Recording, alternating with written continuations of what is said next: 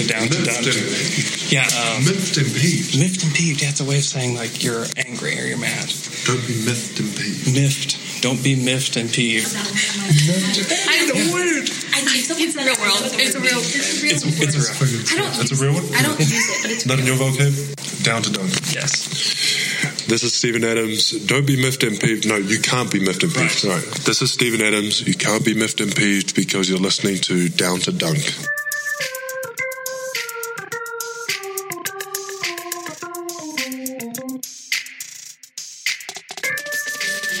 Welcome to Down to Dunk. This is your host, Andrew Schlecht. We are part of CLNS Media. Also, DailyThunder.com and featured on Dash Radio at 5 o'clock Central Time. With me today is my good friend, Michele Barra. Michele, what's up? Well, we had a clean week, a great win against Cleveland. Everything went great in these 3 games. They played awesome basketball, and so, everything is great so far in Thunderland. I know this. I think this is our first sweep of the season where the Thunder actually win every game during the week. That Cleveland game, and I know that a lot of it is that Cleveland is so bad, and I've seen the numbers. I've seen Cleveland play some. I'd never seen them play that badly because I'm not watching them play like the Nets or somebody like that. But they looked like the 29th ranked defense on Saturday. They were awful. I mean, these stat lines are just outrageous. And these are all from the same game. Westbrook, 23 points, 20 assists, 9 rebounds. Adams, 25 and 10. He was an absolute monster. Paul George. I mean, for Paul George to have that stage and to perform like he did, defend LeBron like he did, and plus score 36 points, 7 boards, 2 assists, 5 of 11 from 3. He was a killer. And then Melo, when I checked the box score after the game, I had to do a double take when I saw that he had 29 points, 10 rebounds, 3 assists, and a steal. I was like, what? Yeah. I was like, where did Melo get 29 points? I was like, I was expecting maybe 20 or 17, but 29. I mean, goodness. I mean, and that's this Thunder team being really talented, and also this Cavs team just being in complete disarray. Yeah, I mean, they were awful on the defensive end in every part of the defense, like transition, pick and roll, every really thing that OKC ran on Saturday. Basically, it was an open shot or close to that. I mean, I counted very few contested looks. Some were actually important in the economy of the game because they were in important moments, like that Ras 3 or the 3 that Paul George took from the corner. But overall, I mean, OKC played a very, very good game with extremely good pace. I mean, they were decisive. They were going into their set early. And so, I mean, when they play like that, it's fun to watch. It's effective, and it's everything you can ask for. On the Cleveland side, I mean, I made a quick film session on Saturday morning. I had the feeling that OKC could exploit their pick and roll coverage, but to get to that level of defense on national television, that was unexpected. I mean, they were unable to be effective in the first chance, but they were even worse in this as second chance points, where Adams basically destroyed them completely. Yeah, he was such a monster. They had no answer for him. Tristan Thompson really looked small compared to Adams. And Kevin Love only played 3 minutes. I know he was sick. I just have a feeling that wouldn't have mattered all that much. Just the way that Adams play and the fact that they want Kevin Love to be a center. They're in a tough spot with Love, and I think he's very, very good. But when you go up against a guy like Steven Adams, it's just going to be tough for him overall, just because of the way that Adams can move on the perimeter too. So it's not like Adams couldn't cover him on the perimeter because he can. And then the offensive glass, Adams just owns the offensive glass this season. Yeah, it does, and he's going he's getting national recognition for that. Yeah. I saw a few tweets by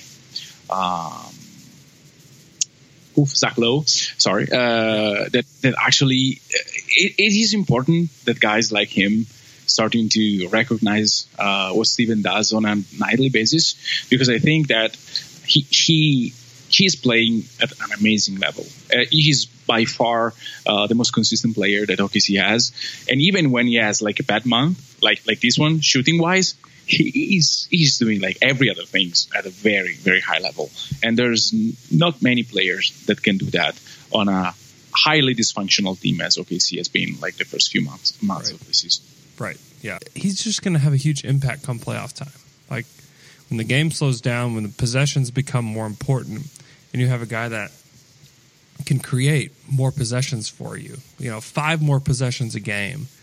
I mean, that's just incredibly valuable. And he doesn't kill your transition defense, and he is your defensive anchor. There's just not that many guys in the league that can create that many opportunities for you. And then come playoff time, like you need as many bites of the apple as you can get. And Adams helps you get that. And without demanding anything for him. So basically, he runs a very nice pick and roll with Russ. We know that. He may have like better chemistry with George. I think that connection worked for a few games, and then they didn't play together as much. But there is something there. But you don't have to call anything for him. He will get stuff for himself. And he's like at the end of the rookie contract. Like this is the first year of his next contract. He's not in his prime yet, and he's like really the third best player or the fourth best player if Melo plays like Saturday. But it's a close call. So he's 24. Like when that contract was signed, I was positive. I mean, of course, you want to have as much as a discount you can, but like to having this by him this quickly, that was not expected at all. Mm-hmm. Yeah, he's been incredible. Having Andre Robertson back in the lineup just really helps glue together that starting lineup, especially defensively. Offensively, like he will never be able to shoot it. Like, let's just go ahead and get past that. All you guys at home that think you can shoot better than him, fine, fantastic. But there's 100 other things that he does on the court that really not a lot of NBA players can do. On the defensive end, offensively, he's cutting, he's moving the ball, he's not a detriment anymore to me. And I know that he airballed free throws. Great, we can target that if you want, but I'd rather look at the fact that he moves the ball quickly, that he's moving, and I think that he does help the offense. Yeah, I mean, I think that like OKC at the beginning of the season wasn't able to use him. And he wasn't able to contribute to the offensive rhythm. I think that as soon as he started moving in the right spots and with the right timing, the whole offense works better because they are kind of looking for him. And so they have to keep the ball moving while he's moving to keep it like some sort of flow. And so if that is the way that Anders Robertson plays offense, I'm all in. I mean, yes, the free throw, like I really hope that he somehow get it together because it's all mental. I mean, there are plenty of beat writers like Fred Katz is probably the first among them that constantly tweets about how effective he is shooting the ball like in practice. Sure. So it's not like a mechanical stuff. It's not like it's not just the mechanical stuff. It's something in his head that probably either he's never going to fix it or at some point, like from one day to the next one, he will be able to improve that drastically. We saw Drummond. I mean, Drummond played like his first 5 seasons shooting 30% on free throws. And now he's shooting at a reasonable percentage. I lost track of the exact number, but I mean, it is better. So sometimes it does improve like quickly. Sometimes it's like that. And as much as Robertson is detrimental for that in coming playoffs time because they will target him on that particular part of his game, all the other things are great. I mean, you don't like this kind of defender. Like it's hard to find.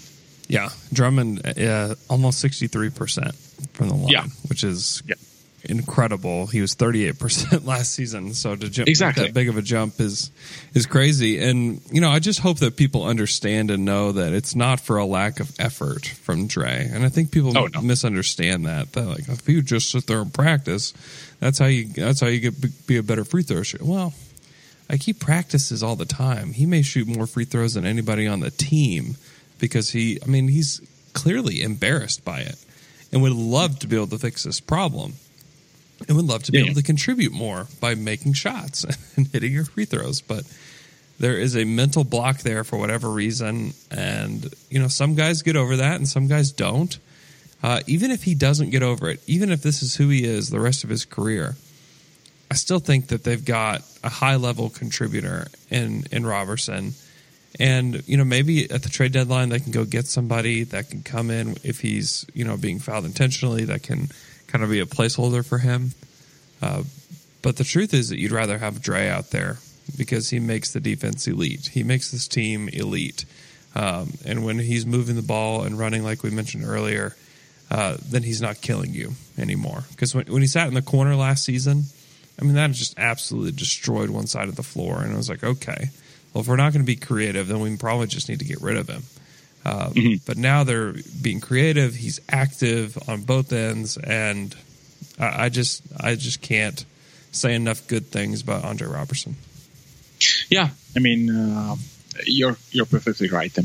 When he plays like that, OKC has another ceiling. And I'm not sure if you read the piece that Sirat Soy wrote a couple of weeks ago. Yeah. It was totally spot on Roberson. Mm-hmm. Roberson raises the ceiling of OKC because of how important it is to have a guy that can stop completely the best offensive player on the other team. Mm-hmm. Yeah, for sure. The Thunder team, a few kind of bird's eye numbers. They're 6th in net rating behind the Wolves, Celtics, Raptors, Rockets, and Warriors. Their defensive rating, they're 4th in the NBA behind the Sixers, Spurs, and Celtics, and then they're 12th in offensive rating. So they continue to get better on the offensive end. They've hovered in the top 5 all season defensively, and to be a top 6 team net rating, that kind of matches the eye test of the way that they played the other night. So really, really interesting team. This Thunder team, they've had the ups and the downs. It has been a roller coaster regular season, and I'm not going to declare that they've figured it out and this is it, and they're just going to sweep the rest of the season. I still think there are going to be ups and downs going forward. But to me, and I feel like we knew this a few weeks ago too, but having those lulls makes you kind of forget. But this is a dangerous team. I don't know. I think probably most people would say the Rockets would be the biggest threat to the Warriors, but the way that the Thunder play, I just feel like they're probably the biggest threat to the Warriors in the Western Conference. Just because they are such a good defensive team and they have these scorers that are starting to figure out their spots with this team. They're going to be dangerous, and I don't think any team is going to want to play them come playoff time. They're just very, very good. And they may lay an egg against Brooklyn on Tuesday night. They may lose to Brooklyn at home. That would not surprise me at all. But I still think that going into the playoffs, this is going to be a really good team. I'd be surprised if Presti didn't make a trade or add somebody to the roster to kind of strengthen the bench. So I just really believe that this team can make some noise, and that may mean a second round exit because you have to put the Warriors in the second round. But I still think that they're a force to be reckoned with. Yeah, I don't think the Warriors will be completely calm and they will be confident, of course. That's what makes them incredibly good. But I would think about twice about facing the Thunder in the second round. It's, as you said, if they get it going for the playoffs, and if they can generate the shot quality they had, for example, against Cleveland, but even the last month, starting from mid-December, the shot quality increased a lot. And so if they're able to generate those kind of shots against Golden State, if they get it rolling for 2 or 3 games, that can be like a close series. I'm not saying that the Thunder have like the tools right now, or even with a trade, to beat them for sure. The Warriors will be favored with anyone, especially if Cleveland's play like that. Yep. But the Thunder can have like a chance to make some noise. If you win 2 games against Golden State, how many teams can do that, really? I mean, maybe Houston, but there's about it. So if you're able to do that, it means that you have something. And with the growth of some of your player, if you're able to keep this roster together, next year you will have a chance.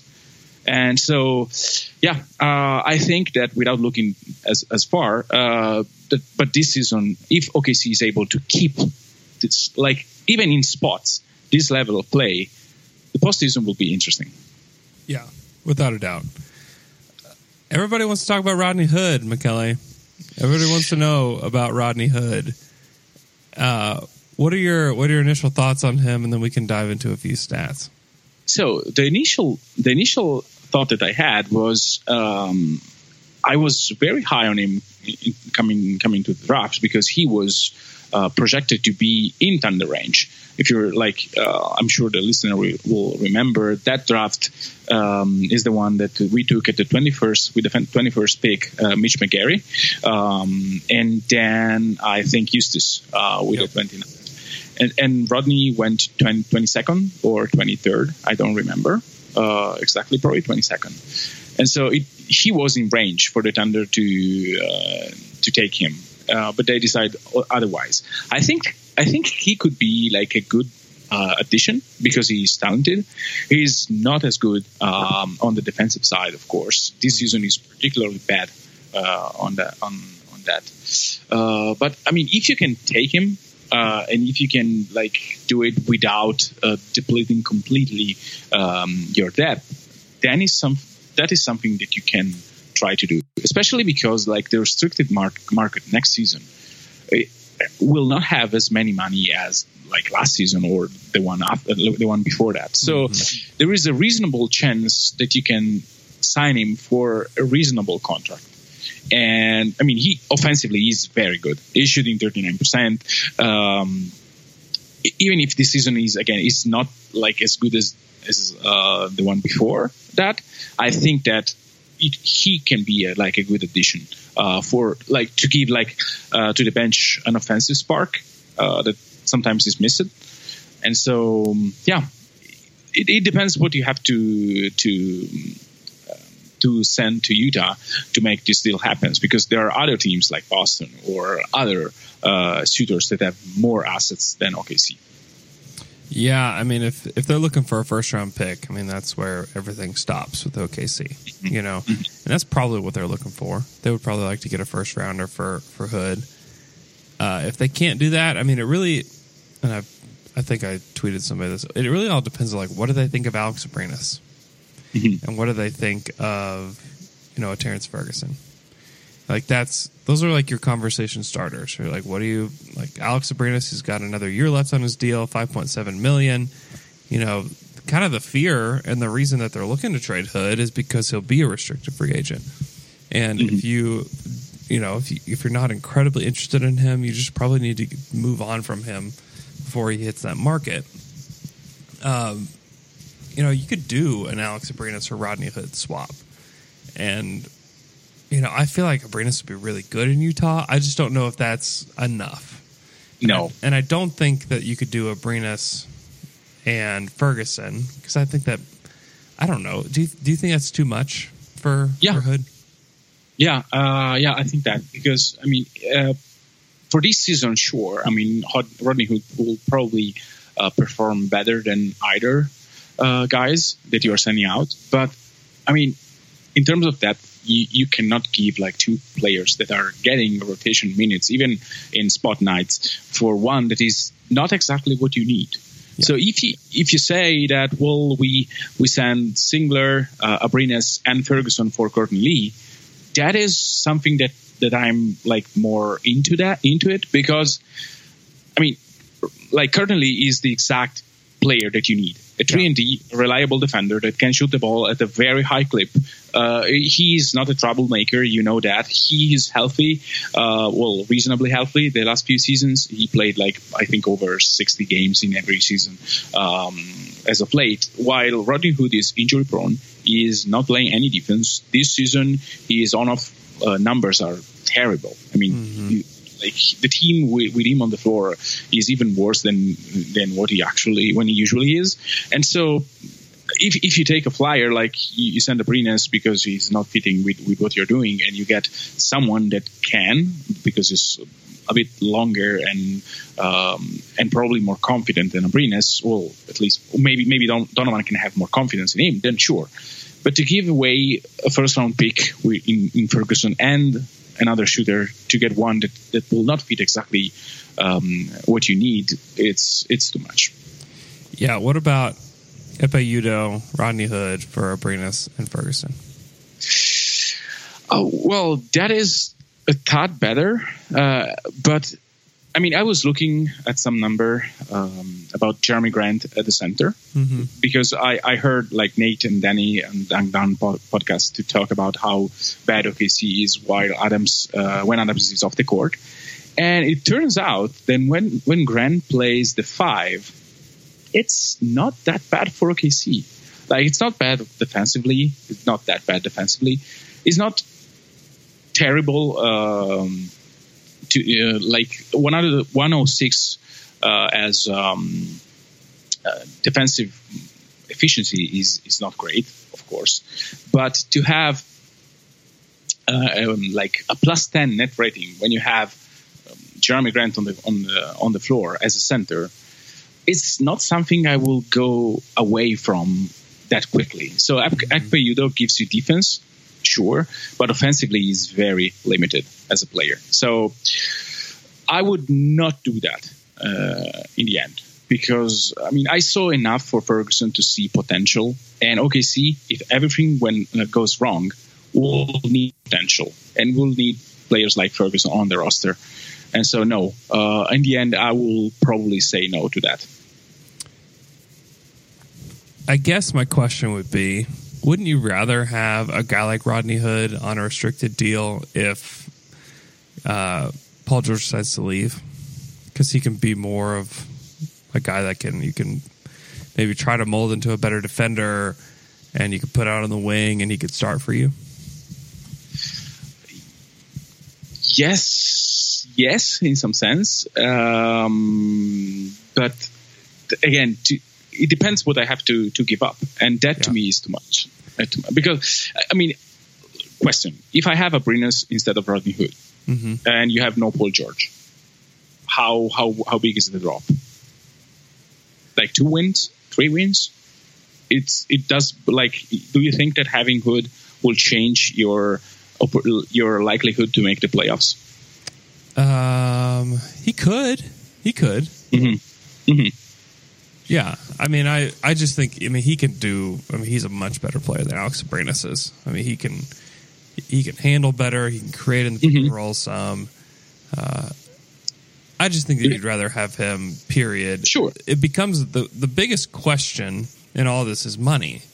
Is the ownership going to be on board with this? They could trade for him and then just not re-sign him in the off season. And just see how he could help over the playoff run, and then you're paying quite a bit for, a 2-month rental for Rodney Hood. But if you intend to keep him, the investment long term is going to be pretty substantial, because you're not going to be giving up that much money, right now, and you're going to have to pay him. I don't know what he's going to demand, $12 million a year. I have no idea what you pay Rodney Hood probably in the off season.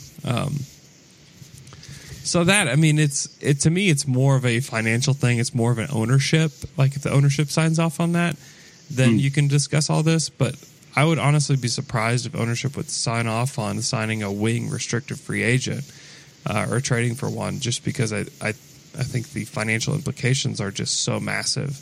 And I don't love RPM from ESPN, but if you look at his defensive RPM, he ranks 464th out of 472 in defensive RPM.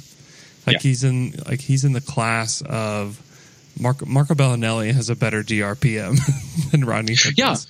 So like if you want to target that kind of player, money is surely a question. The defense is surely a question. But to me, health is very important with Hood. Sure. He played like 50 games his rookie season, 79 the next year, 59 his third season, and this season he has not been completely healthy. So that worries me a lot. And to give up again, like a player that can be Rodney Hood in 2-3 years in Ferguson, because he's long enough and he can be a shooter. I mean, if he doesn't move the needle this season, I will not do that. So Bellinelli, if you say, well, let's trade Abrines for Bellinelli, yes, let's do that. I mean, I don't particularly care. I mean, it's one season more of Abrines. Billy clearly doesn't trust him. I mean, Saturday was the perfect example. Like Ferguson wasn't ready to play that game, and he decided to put him before Alex, which had experience at the highest. Again, Alex was a player that went into like EuroLeague finals. So I know that it's not NBA, but it's much better than anything Ferguson has ever played in his life. So if you don't trust your guy, then just trade him. But Bellinelli can give you like more experience, more like consistent shooting. Maybe Donovan will trust him, and I'm okay with that. But to sacrifice Ferguson, no, not for her. Yeah, Ferguson even showed some flashes against the Cavs. His athleticism is just crazy. Like he is just a freak athlete. And you're right, he's not going to be able to contribute at a high level for a while, but you're talking about a guy that could be a two-way wing that can shoot it and is just a monster in transition. So, yeah, I'd be surprised if they dealt him. The Abrines stuff is just weird. Like, it continues to be weird, and you're right. Like, trade him. Like, if you can get something for him at the trade deadline, you got to trade him. Because if you're not going to play him, if he's just going to sit on the end of your bench for the playoffs, like, why? Like, I believe in him. I think that he's going to have a good NBA career, but it may just not be in OKC because a lot of these guys that are 8th to 12th men, it all depends on your opportunity, who you're playing for, who your teammates are, and maybe Abrines just is in the wrong spot. I think Utah, and I've said this 100 times, I think Utah would be a great landing spot for him because I think he could play a lot. They have a great defensive system, and they just make wings better. And I think that Abrines could average, he could shoot 6 threes a game and average over 50% from 3-point range. That wouldn't surprise me at all if he did that in Utah for the rest of the season if he played for them. But I just feel like he needs another landing spot, and Utah in particular is just so incredibly interesting to me as a trade target. They've got, we've already talked ad nauseum about Rodney Hood. We've also talked quite a bit about Alec Burks too, who I think would be a good fit in OKC. And then somebody that was mentioned on Dunked On this morning was Derek Favors, which is, I don't know how well he fits, but if he's like your backup big or your third big, like that's incredibly interesting because he's a really talented player. Yeah, I'm not sure they will buy him out though and trade for him. I mean, again, if it's Abrines and Singler, sure, but I think like to get Favors, that will be more expensive. And I think there are teams that are interested in Favors actually. Yeah. Maybe, I mean, I'm not sure what Boston wants to do, and like Ainge has shown to be like the best GM in the league, or close to that, over the last few seasons. And so, if they trade for him, like it can be a good fit to have a guy like Favors in Boston. For OKC, I don't really know. I don't like the idea to get. Well, again, if it is about buyout, sure, but to trade. Stuff for Favors where you really want to give 35 minutes to Adams. That's what you want to do.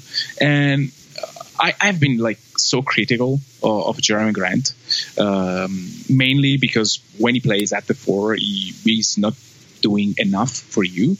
But as a backup 5, he makes sense, especially for the run that OKC has to do in the Western Conference, where basically no one except for Nene in Houston has a very good backup center that you want to play out of the floor. And so I'm not sure if you want to make real assets in trading for a big guy.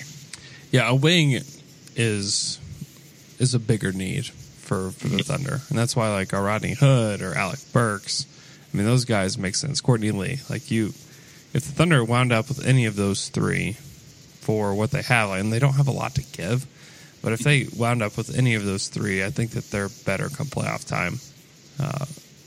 And I mean, Favors won't be able to play against everybody too. So I think that he would help because the Thunder just need more talent off their bench, but I would look elsewhere as well.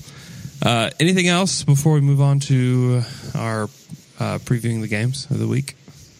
Yeah, I mean, on Twitter they asked us to talk about Ray Felton thickness, and I think it's it was an interesting flag.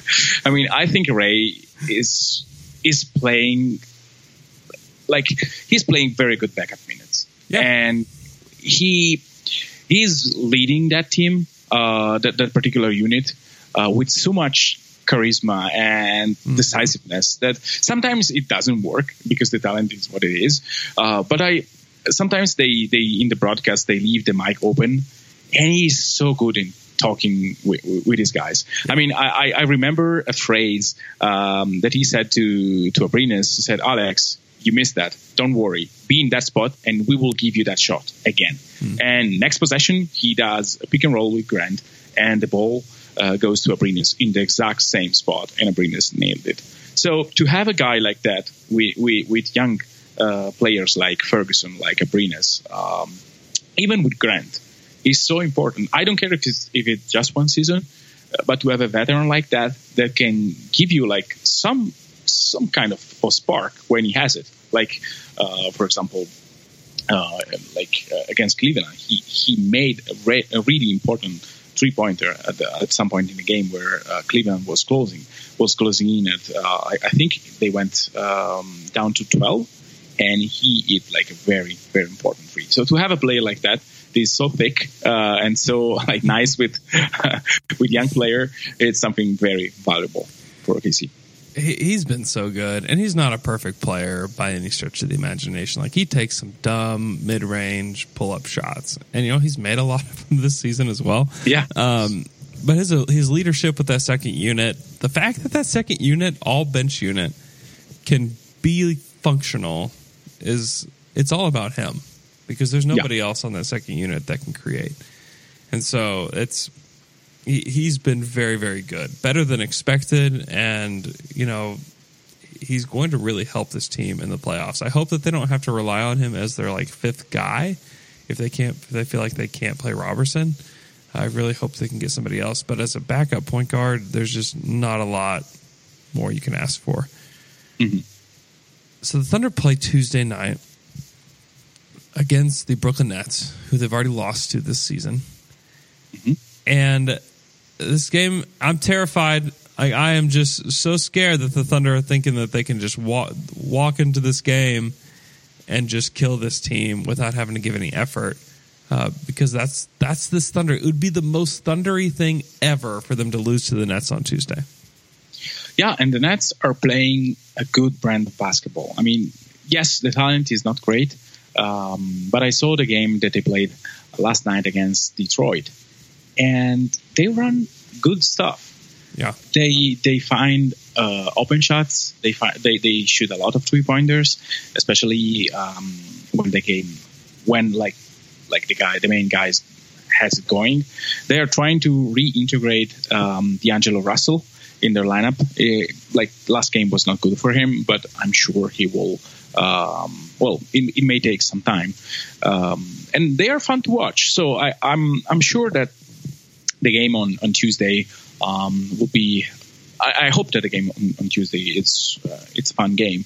On the other end, as you said, I mean, OKC tends to relax against those teams, and I think that when you do it against a team that can get hot from three, it's very, very dangerous. And this week, yes, Brooklyn is the first, but all the teams that they play this week are in the same, like, around the average of the NBA team. Some are down, like Brooklyn. Some are slightly up, like Washington.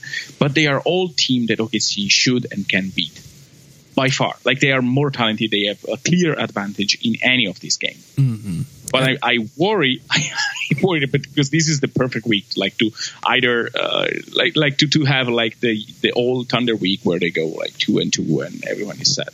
Mm-hmm. Yeah, I mean, it'll say a lot about this team, how they perform this week. Because they need to beat Brooklyn Tuesday. Like, they need to stomp them. And then Washington at home, that's an incredibly winnable game. Washington has not been very good lately. Detroit on the road, Detroit hasn't been playing well either. Like, they can beat all these teams. And they have a back-to-back against Philly. They play Sunday at 5:00 here in OKC. You know, if they lose one of those games, like, I think those are easy to explain away. But I feel like they just if they're going to prove that, like, we are, you know, they want to have like the 3 seed. Like, if they want a shot at the 3 seed, they need to win 3 out of 4 of these games. You know, there's a glimmer of hope for the 3 seeds still for the Thunder.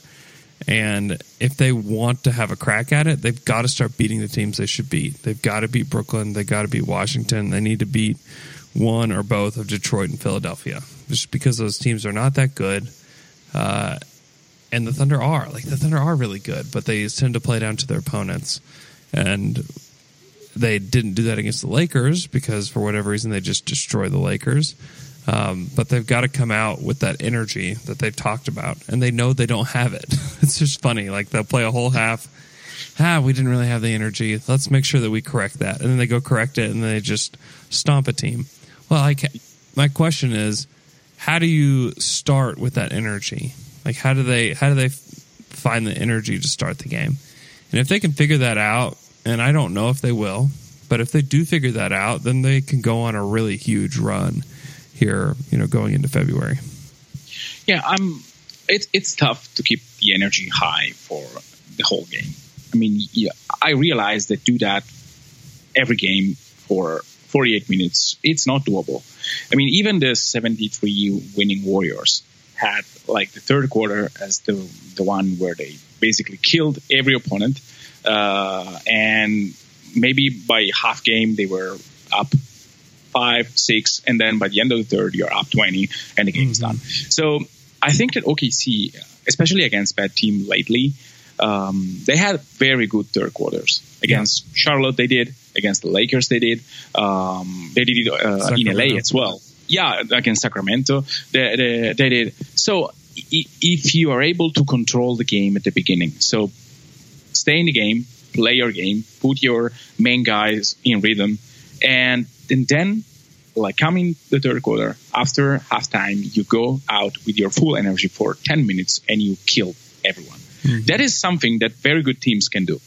Like, they show up for the third quarter, they shut down the opponent defensively, they score as they normally do, like 25 to 30 points per quarter, and then you're magically up by 15, 18, and you can let your reserve come into the game, get some confidence, get some real minutes, because even if you're up big, those minutes are important to be played with a very high level of energy and poise and consistency, as they did against Cleveland. I mean, the second quarter for the reserve wasn't that good because they didn't, like Cleveland, cut the lead. But at the end of the game, in the fourth quarter, they were okay, and that's important.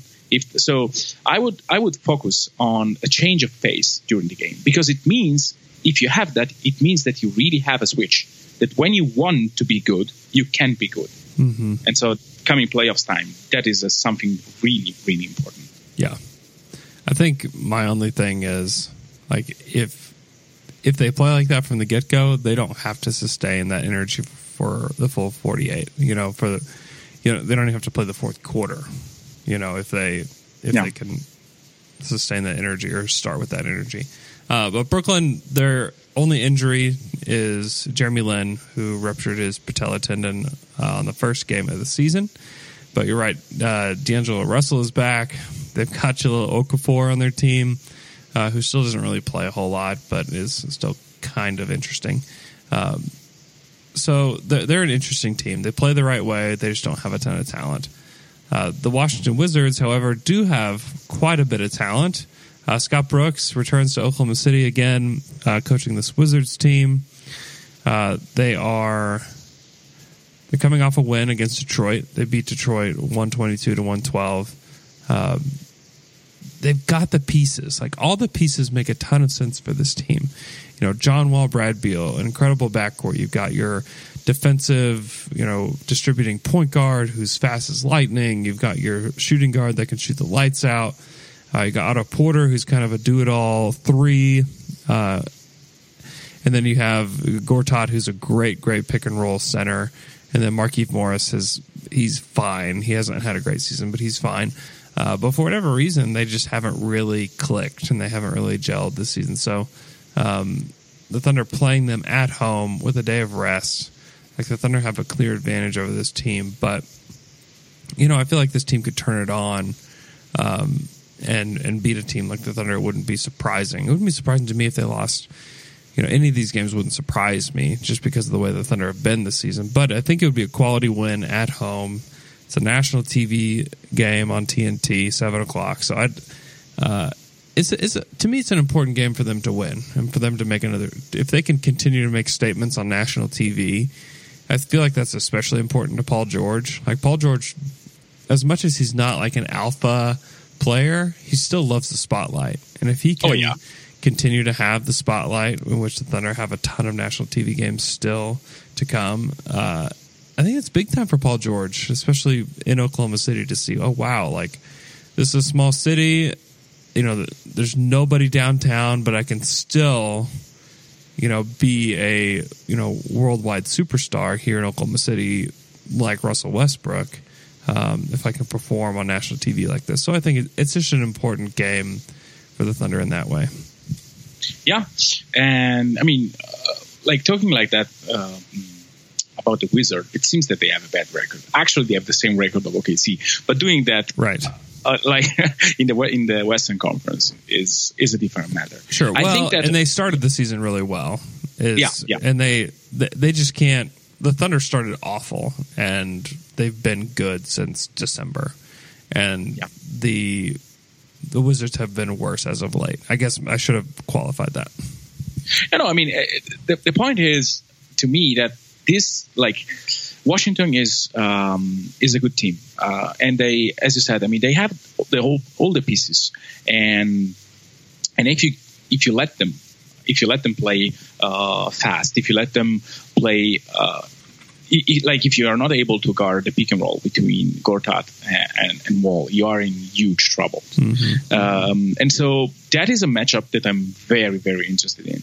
I said it many times, but to see Adams play against those pick and roll heavy teams is always interesting, because you kind of check how good he is at doing the little things. And if the connection between Wall and Gortat is not as smooth as always, you know the reason. It's because Steven Adams is there, and probably Robertson will help that as well, because he, again, as a duo, they are very good at breaking down those plays.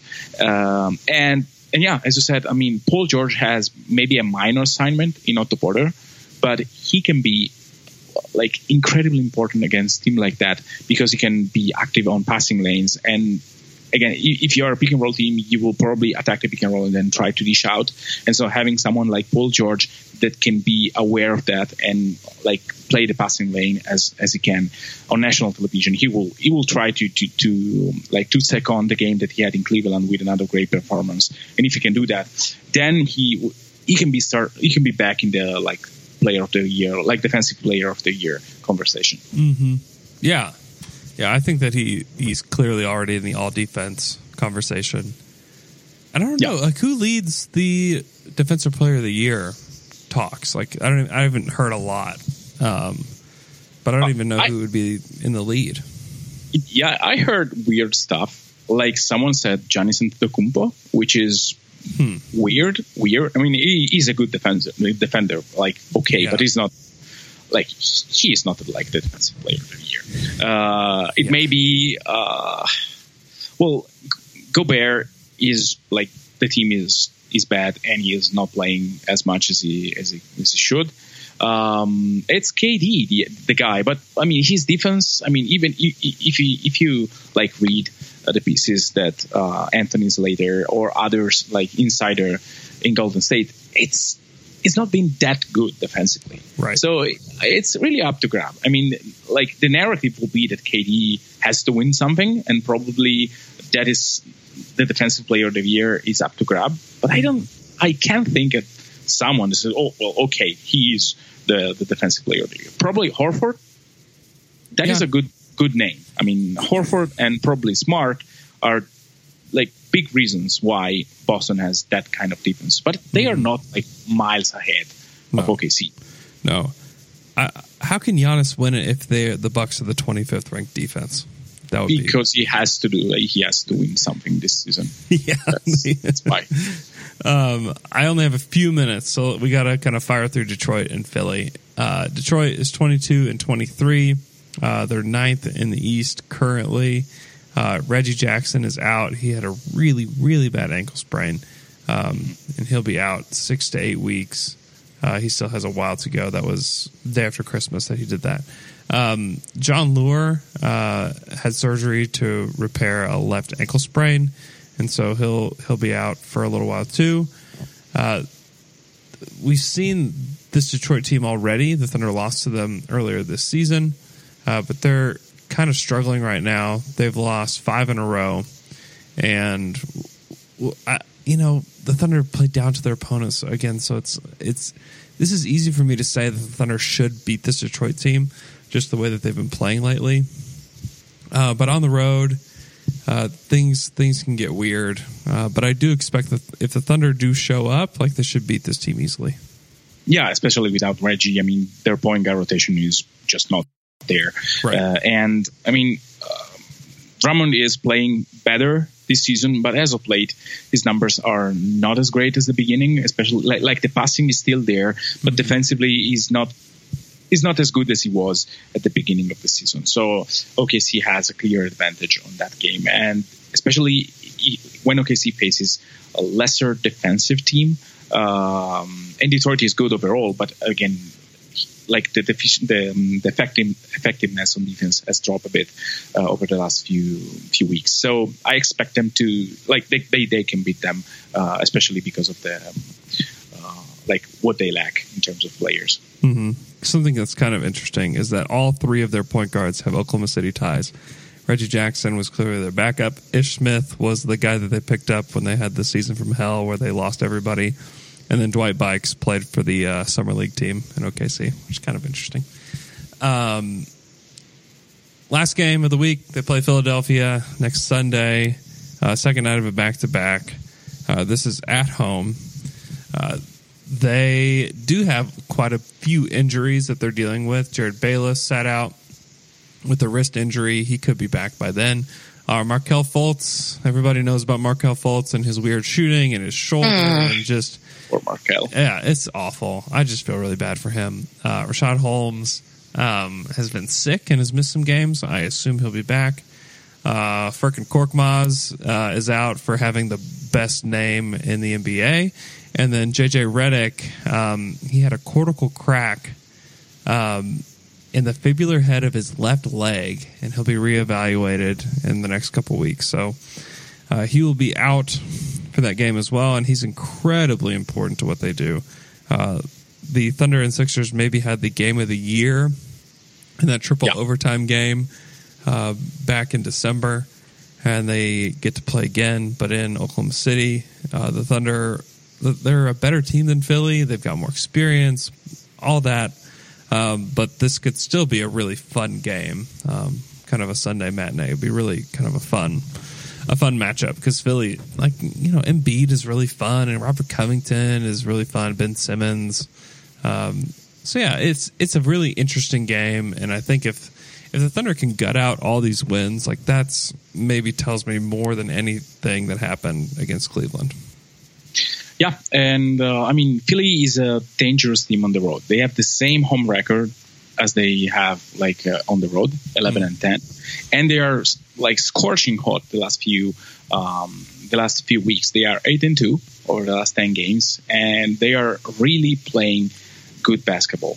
Yeah. Again, not having Redick will give the Thunder probably a breather, because you can slide Robertson on a harder assignment, and yeah, it will be interesting, especially because OKC is on a back-to-back, and so it's home, so that's better. But still, they will need energy to beat this Philadelphia team, even on their home court, and to quickly on Fultz. Man, that's very, very sad. I mean, he is talented, very talented, and to see a player that can that really struggled to shoot the ball. I mean, you saw videos where he was actually shooting. Why? How? No one knows. No one knows. But still, it's very sad, and I really hope that Markelle can get it together, because this team with Markelle Fultz is probably one of the funniest team, one of the best team in terms of show potential that they have. So let's hope Markelle can get back to where he was last year. Maybe the Sixers saw what the Thunder went through their first few seasons, where everybody just got way too good too fast, and they're just injuring their players. Because Joel Embiid sits out for 3 years. Markelle Fultz is basically going to sit out his first year. Ben Simmons sat out his first year. Nerlens Noel sat out his first year. Maybe they're just trying to delay this so that they don't have to make big decisions like Sam Presti did.